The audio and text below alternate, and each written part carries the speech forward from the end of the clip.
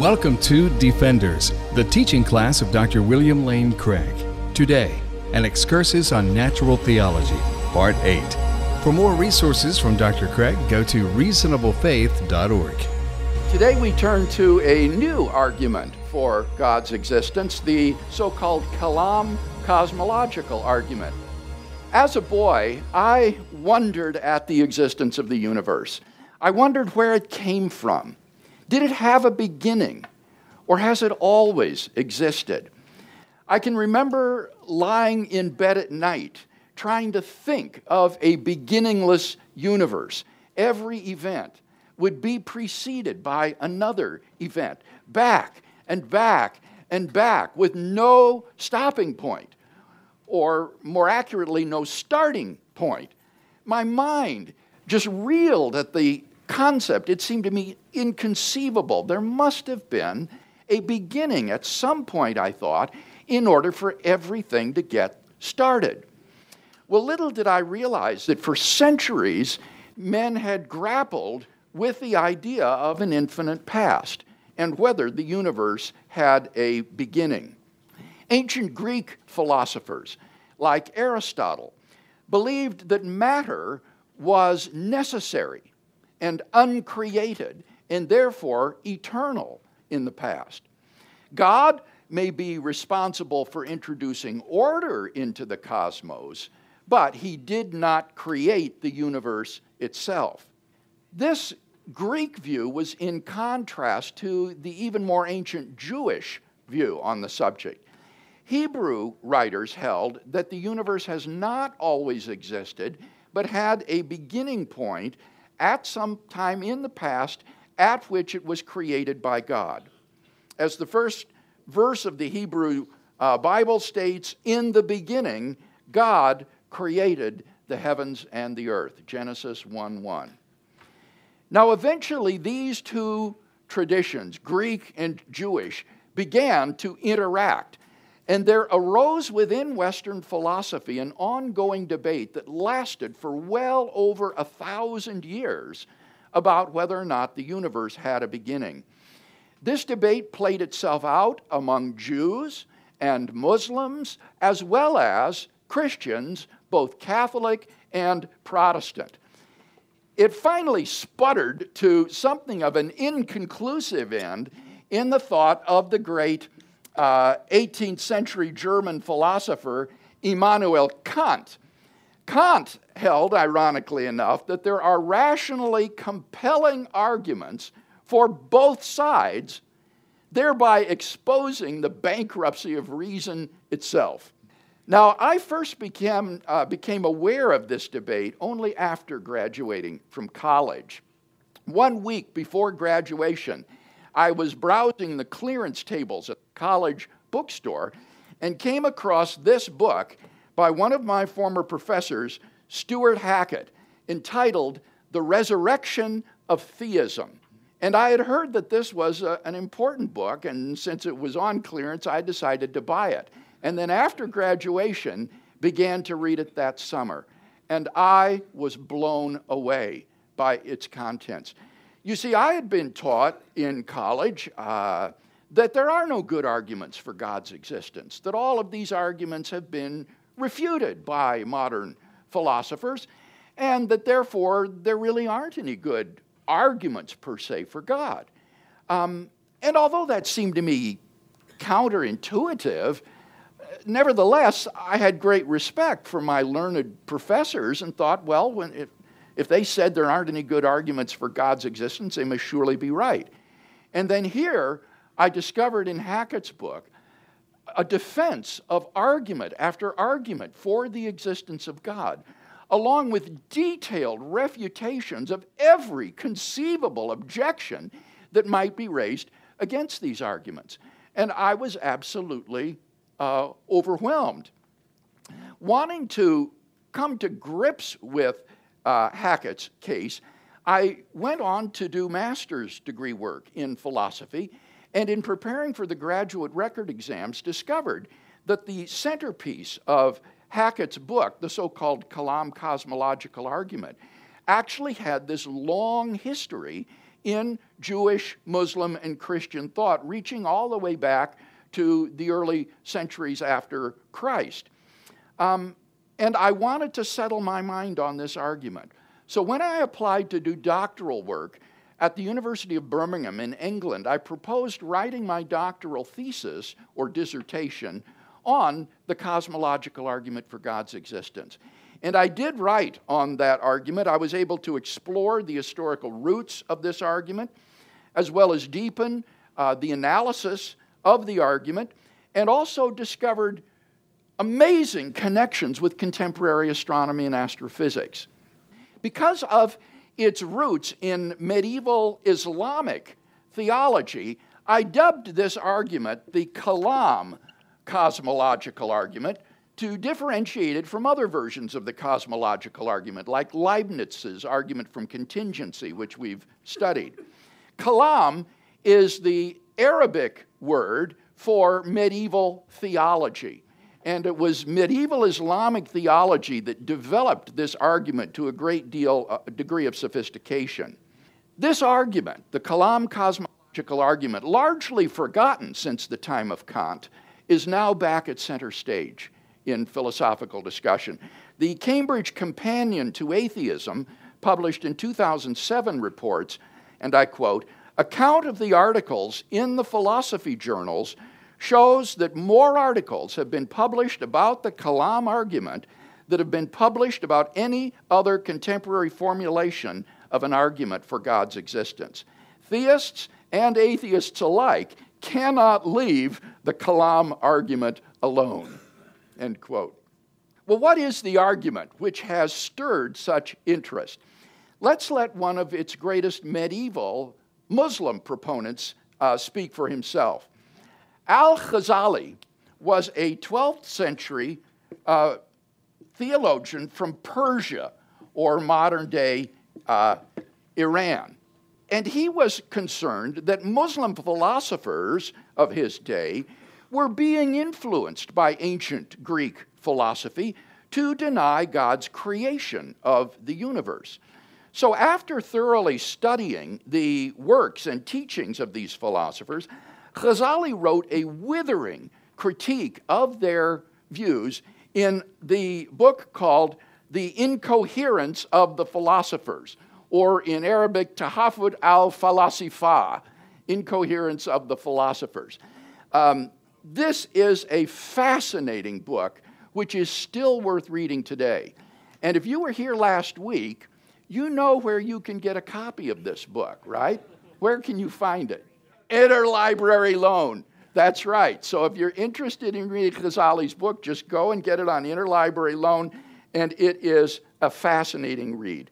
In this book, Ghazali argues that the idea of a beginningless universe is absurd. He argues that the universe must have had a beginning, and since nothing can begin to exist without a cause, there must be a transcendent creator of the universe. Ghazali formulates his argument very simply. Let me quote from him directly. He wrote, "Every being which begins has a cause for its beginning. Now the world is a being which begins. Therefore, it possesses a cause for its beginning." So, Ghazali's reasoning involves three very simple steps. Premise one, whatever begins to exist has a cause of its beginning. Premise two, the universe began to exist. Three, therefore, the universe has a cause of its beginning. Now, this is a logically valid argument, so the only question is whether the premises are more plausibly true than false. So let's look at each of the two premises.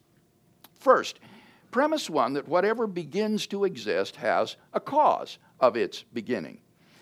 Now, notice that Al-Ghazali does not really need a premise which is so strong as premise one, that whatever begins to exist has a cause. His argument can be more modestly formulated as follows. Premise 1 prime.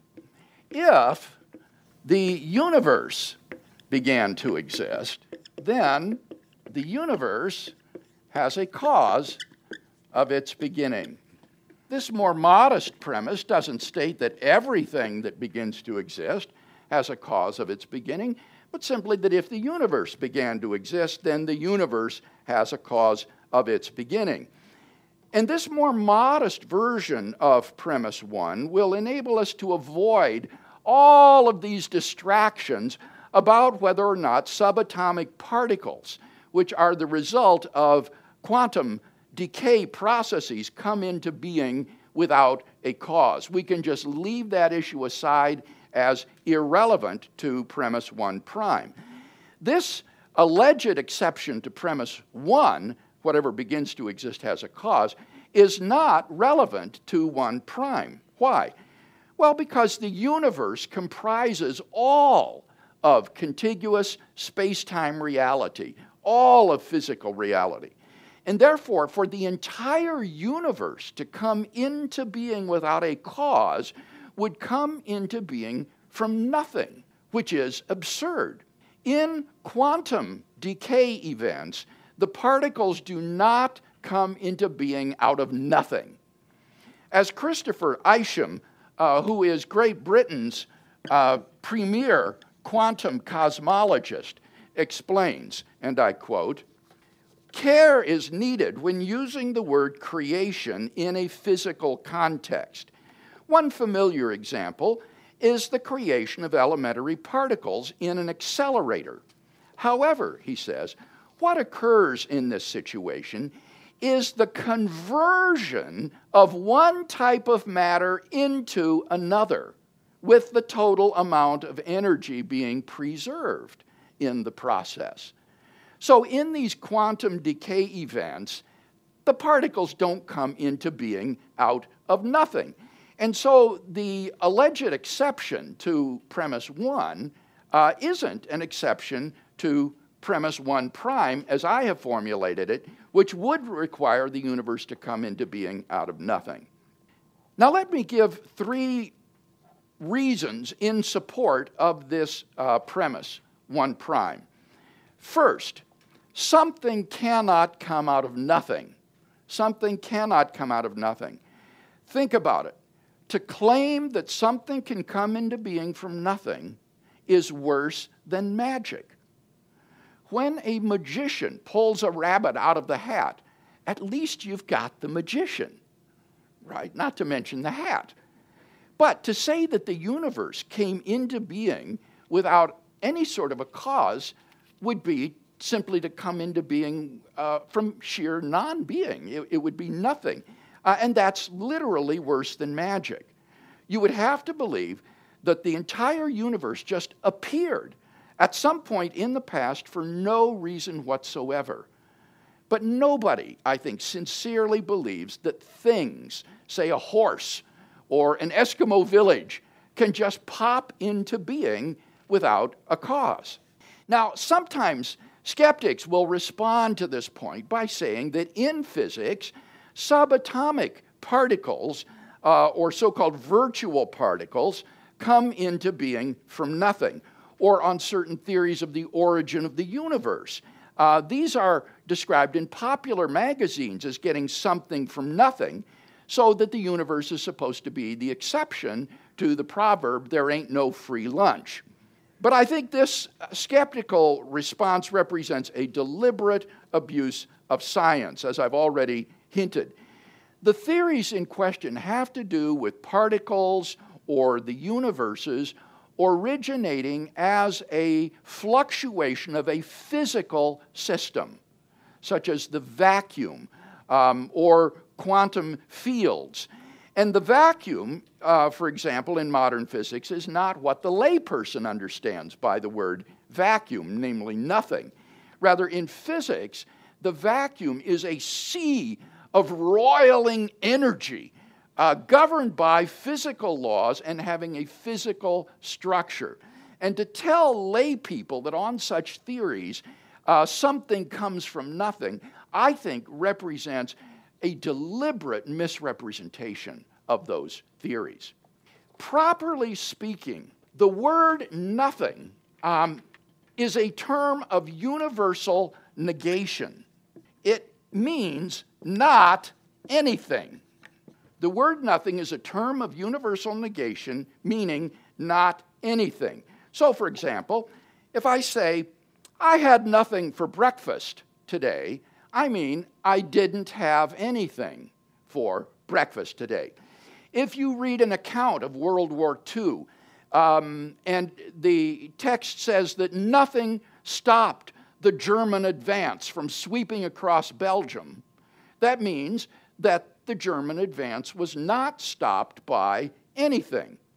If a theologian tells you that God created the universe out of nothing, he means that God's creation of the universe was not out of anything. The word nothing, to repeat, is simply a term of universal negation, meaning not anything. And there's a whole series of words like this in the English language, terms of universal negation. Nobody means not anybody. None means not one. Nowhere means not anywhere.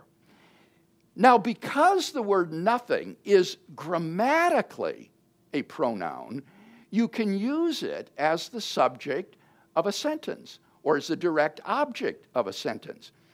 And by using these terms of universal negation as words supposedly referring to something, you can generate all sorts of funny situations. For example, if you say, I saw nobody in the hall, the wiseacre says, yeah, he's been hanging around there a lot lately. Or if you say, I had nothing for lunch today, he says, really, how did it taste? You see, it's misusing these terms of universal negation as though they were referring to something. And these kinds of word tricks are as old as literature itself. For example, do you remember in Homer's Odyssey, Odysseus introduces himself to the Cyclops as no man or nobody. And one night, Odysseus puts out the Cyclops' eye, and his fellow Cyclopses hear him screaming, and they yell to him, what's the matter with you, making so much noise that we can't sleep? And the Cyclops answers, nobody is killing me, nobody is killing me. And they reply, well, if nobody is attacking you, then you must be sick, and there's nothing we can do about it. In Euripides' version of this same story, he composes a sort of Abbott and Costello who's on first routine. Here's how it goes in Euripides. Why are you crying out, Cyclops? Nobody has undone me. Then there is no one hurting you after all. Nobody is blinding me. Then you're not blind. As blind as you. Well, how could nobody have made you blind? You're mocking me. Where is this nobody? Nowhere, Cyclops. The use of these terms of negation as substantive words referring to something is a joke. It's a joke. And then it's so astonishing to find contemporary popularizers of science whose mother tongue is English using these terms precisely as substantive terms of reference. For example, Lawrence Krauss, a fine physicist, has told us with a straight face, for example, and I quote, there are a variety of forms of nothing, and they all have physical definitions. Or again, the laws of quantum mechanics tell us that nothing is unstable. 70% of the dominant stuff in the universe is nothing. There's nothing there, but it has energy. Nothing weighs something. Or nothing is almost everything. All of these claims take the word nothing to be a substantive term referring to something. For example, the quantum vacuum or quantum physical fields. And these are physical realities, and therefore clearly not nothing. They are something. And to call these realities nothing is at best misleading, guaranteed to confuse lay people, and at worst, it is, as I say, a deliberate misrepresentation of the science involved. Second reason in support of premise one, if something can come into being from nothing, then it becomes inexplicable why just anything and everything doesn't come into being from nothing. If something can come into being from nothing, then it's inexplicable why just anything and everything doesn't come into being from nothing. Think about it. Why don't bicycles and Beethoven and root beer come into being from nothing? Why is it only universes that can come into being from nothing? What makes nothingness so discriminatory? Now, obviously, I'm being facetious here, because nothingness isn't anything. It has no properties. It's just a term of universal negation. There isn't anything to be constrained. Nothing means not anything. So if things can just come into being out of nothing without a cause, then all kinds of things ought to be doing this all the time. Now, at this point, the atheist is very likely to retort, all right, if everything has a cause, then what is God's cause? And I'm always amazed at the self-congratulatory attitude with which students pose this question. They imagine that they've said something really important or profound when all they've done is just misunderstand the premise. Premise 1 doesn't say that everything has a cause. It says that everything that begins to exist has a cause, or that if the universe began to exist, it has a cause. But something that is eternal wouldn't need a cause because it never came into being. So Al-Ghazali would respond to this question by saying that God is eternal and uncaused. And notice this isn't special pleading for God, because this is exactly what the atheist has traditionally said about the universe. The universe is eternal and uncaused. But the problem is, I think we've got good evidence that the universe is not eternal in the past, but had a beginning, evidence that we'll look at during our coming weeks.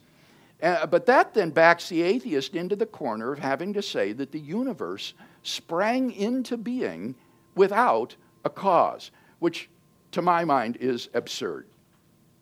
Finally, the third reason is that common experience and scientific evidence confirm the truth of premise 1.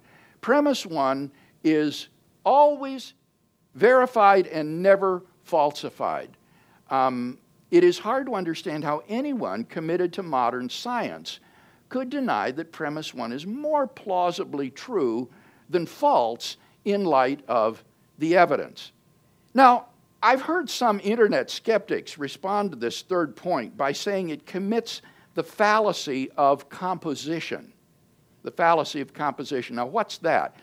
Well, the fallacy of composition involves inferring that because every part of a thing has a certain property, therefore the whole thing has that property. For example, somebody might say, because every part of an elephant is light in weight, therefore the whole elephant is light in weight. And that would obviously be fallacious. That commits the fallacy of composition. But this third point that I'm making, that common experience and scientific evidence support the truth of premise 1, doesn't reason by composition. It doesn't infer because every part of the universe has a cause, therefore the whole universe has a cause. It doesn't even refer to parts of the universe. Rather, this third point is a case of what's called inductive reasoning, which underlies all of science. One infers from a random sample of items some property which is shared by items of that sort. And in this case, the sort in question is things that begin to exist. When we look at things that begin to exist, scientific evidence and common experience is that they always have causes. So the generalization, whatever begins to exist has a cause of its beginning, is a very powerful inductive inference. You infer this general truth based upon a random sample of typical cases. So this objection is, I think, just based on a confusion between inductive reasoning, which is sound reasoning, and reasoning by composition, which is fallacious reasoning. And this third argument is not an instance of reasoning by composition. So, to my mind, I think this first premise has very good claim to being true, that if the universe began to exist, then the universe had a cause of its beginning. Any discussion about that first premise or any of the arguments that I've given in support of it? Ben? Under the Christian worldview, is it accurate to say God brought the universe into existence out of nothing? Or do we believe that as a Christian, there is no concept of nothingness for us because there was never a state in which God wasn't there? So in other words, there was never a time where nothing was, it was true that nothing was there. Does that make sense? Well, I mean, does it make sense? Can we say God brought the universe out of nothing, or does nothing have no meaning because God was always there? The Christian view of creation is called creatio ex nihilo, which is Latin for creation out of nothing. But as I explained in my examples, when the theologian says that God has created the universe out of nothing, what he means is he did not create it out of anything. Okay. God created the universe, but he didn't create it out of anything. Here's a way to think about it. Aristotle distinguished between different kinds of causality, such as efficient causality and material causality. Mm-hmm. Michelangelo is the efficient cause of the statue David. He sculpted it. He produced it. He is the efficient cause of that statue. The material cause of the statue is the block of marble that he used. That's the material cause. Michelangelo is the efficient cause. In creation ex nihilo, God is the efficient cause of the universe, and there is no material cause. So that's the way to think about it. It isn't as though there was something called nothing, and God made the universe out of it. That commits this fallacy of using the word nothing as a referential term. Rather, it means not anything. There was no material cause. Yes? I was hoping you would bring up the Aristotelian causes. I don't know. I'm not like a expert on this stuff. Do we have any examples of creatio ex nihilo other than the universe? I mean, you give the example of Michelangelo, but that's efficient and material cause. I have a question of the week on our website, reasonablefaith.org, where I discuss this. From a Christian point of view, creation out of nothing is unique to God alone, so that there is nothing else that has the power to create something without a material cause.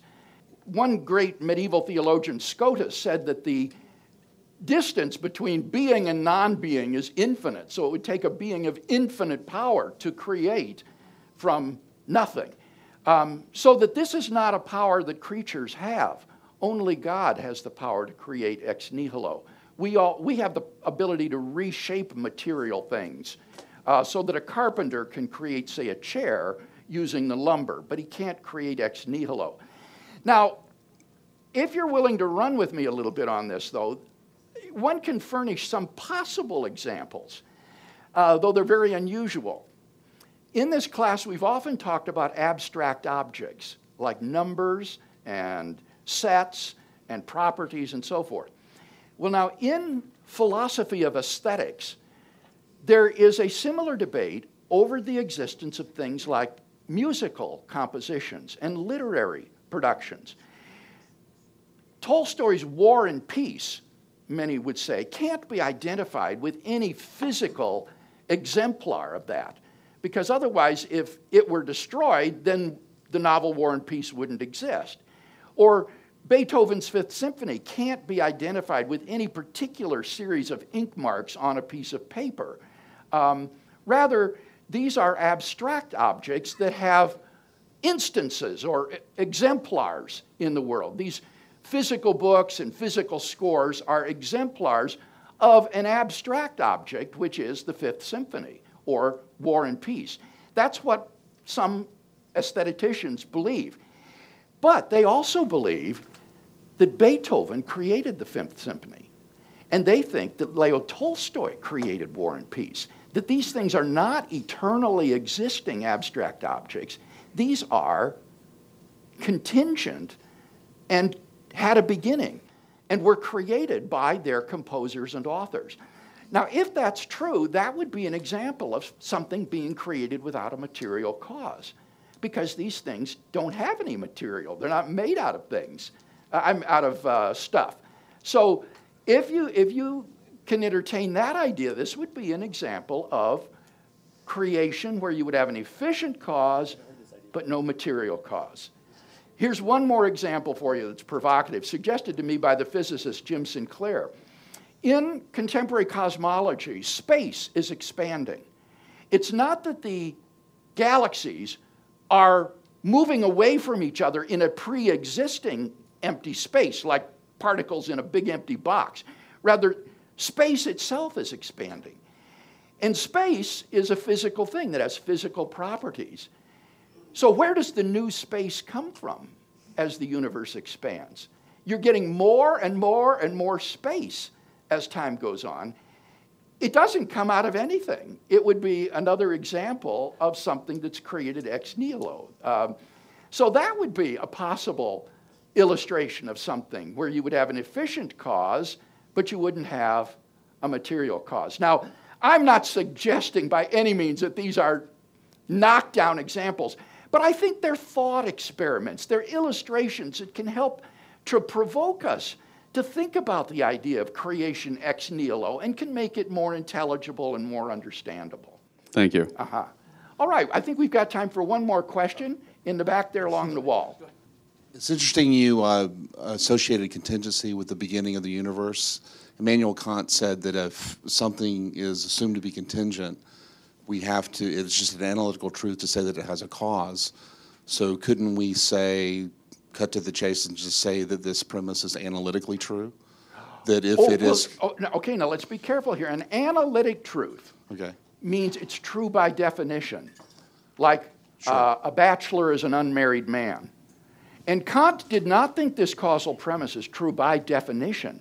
On the contrary, he said it is a synthetic truth, not an analytic truth. He called it a synthetic a priori proposition. That is to say, it is a universal, necessary truth, but it's not true by definition. It's an informative truth. So the idea that whatever begins to exist has a cause, or more modestly, if the universe began to exist, the universe has a cause, that is not true by definition. That is an informative truth for which we would look for evidence in order to believe it. All right. I will be back next Sunday, and we will then move to the defense of the really key premise in this argument, which is that the universe began to exist. Let's close with a word of benediction, please. Therefore, my beloved brethren, be steadfast, immovable, always abounding in the work of the Lord, knowing that in the Lord your labor is not in vain. The grace of the Lord Jesus be with you all. Amen. The copyright for the content of this recording is held by Dr. William Lane Craig. For more, go to reasonablefaith.org.